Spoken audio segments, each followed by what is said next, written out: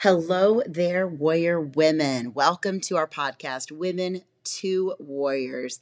You can also check out our website at warriors.com. We're so excited to be bringing you a podcast, and today we're going to talk about community and unity in community and unity within yourself. There's an aspect of Jesus that has largely been forgotten, and as Christians, we tend to present him as a safe and soft human being. But Jesus wasn't safe, and he certainly wasn't soft. He was a warrior. When it came to sin and shame and disease, well, Jesus was willing to do whatever it took to break through religious barriers and to transform people's lives. We too are these warrior women because we are made in the very image of him. Genesis 1:27 says, "So God created man in his own image, and in the image of God he created him. Male and female he created them." There were four important areas of a disciple's life that needed to be ministered to in order to fully live a life of Christ.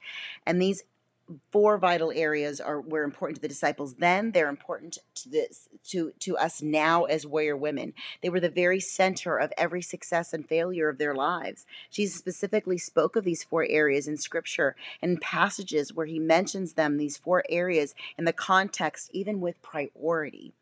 Well, like our greatest commandment is to love God first and to love our others are our neighbors as ourselves.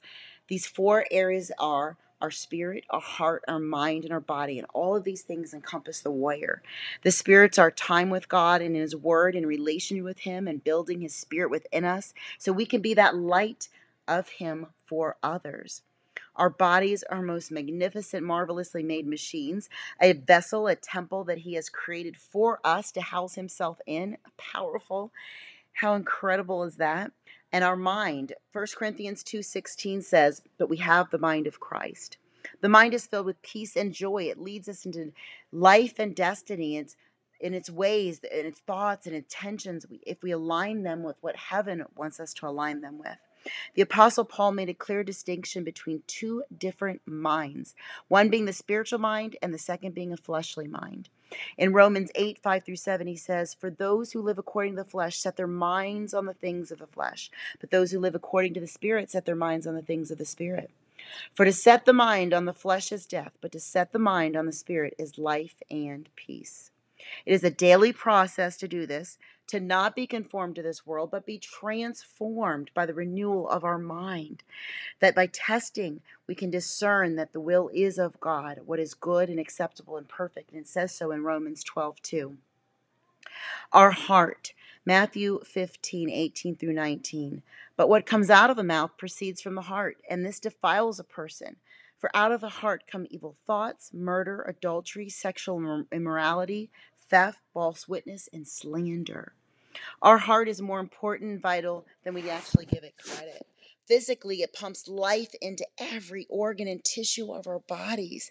And spiritually, it does the same to every aspect and area of our life. The most vital and central part of the success of every person is found in the heart. Jesus states that from the fruit of life comes from the heart. Proverbs 4:23 says it this way from the Jewish Bible: "Above everything else, guard your heart. It is the source of life's consequences." The areas you have seen death and destruction in your own life might not be the results of just your mindset, but your heart. The areas where you have seen success and healing and restoration, peace and life are a result of a healthy combination of the spirit, heart, mind, and body. Luke 6:45 says, "The good person out of the good treasure of his heart produces good, and the evil person out of the evil treasures produces evil. For out of the abundance of the heart, his mouth speaks." Jesus here exposes two different conditions of the heart. One heart has a good treasure, while the other heart is evil treasure.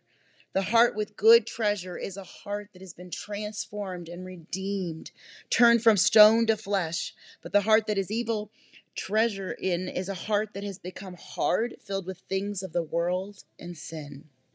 So as warriors that we are called to be, we need to be forming a unity within ourselves, within our families, within community, a oneness amongst us. God wants this for us, to not be so easily offended, to be open for unity, the unity he has for us. Jesus prayed for this unity right before he was crucified. It was such a big deal to him at the end of his life. It was his prayer for us.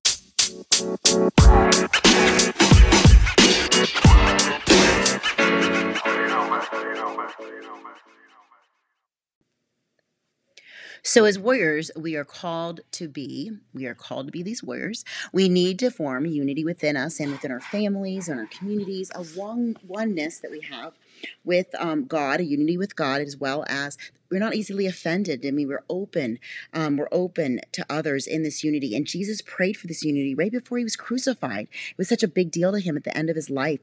It was his prayer for us and those who believe in him because of what his message is through us.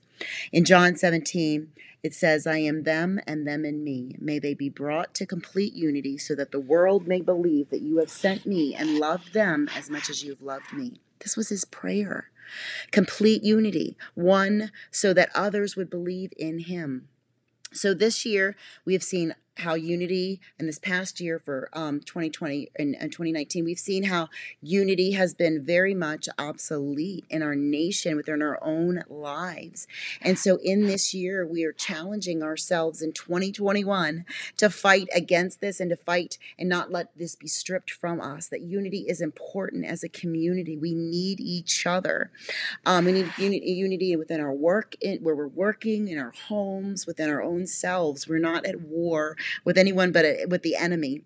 The opposite of unity is division, and the division is Satan. He is our enemy, our arch enemy. He's one who sows discord among each other, among all of our brothers and sisters, and that's an abomination to God. In this divisiveness that he has. Rules throughout our earth. And we have strong warnings of this in the book of Titus. It says this in 3:10 that God said division. Don't have anything to do with division. Warn others for sure, but have no division between us as brothers and sisters. We are to form one temple side by side. And Titus warns us against this divisiveness. And this is where we've been this past year.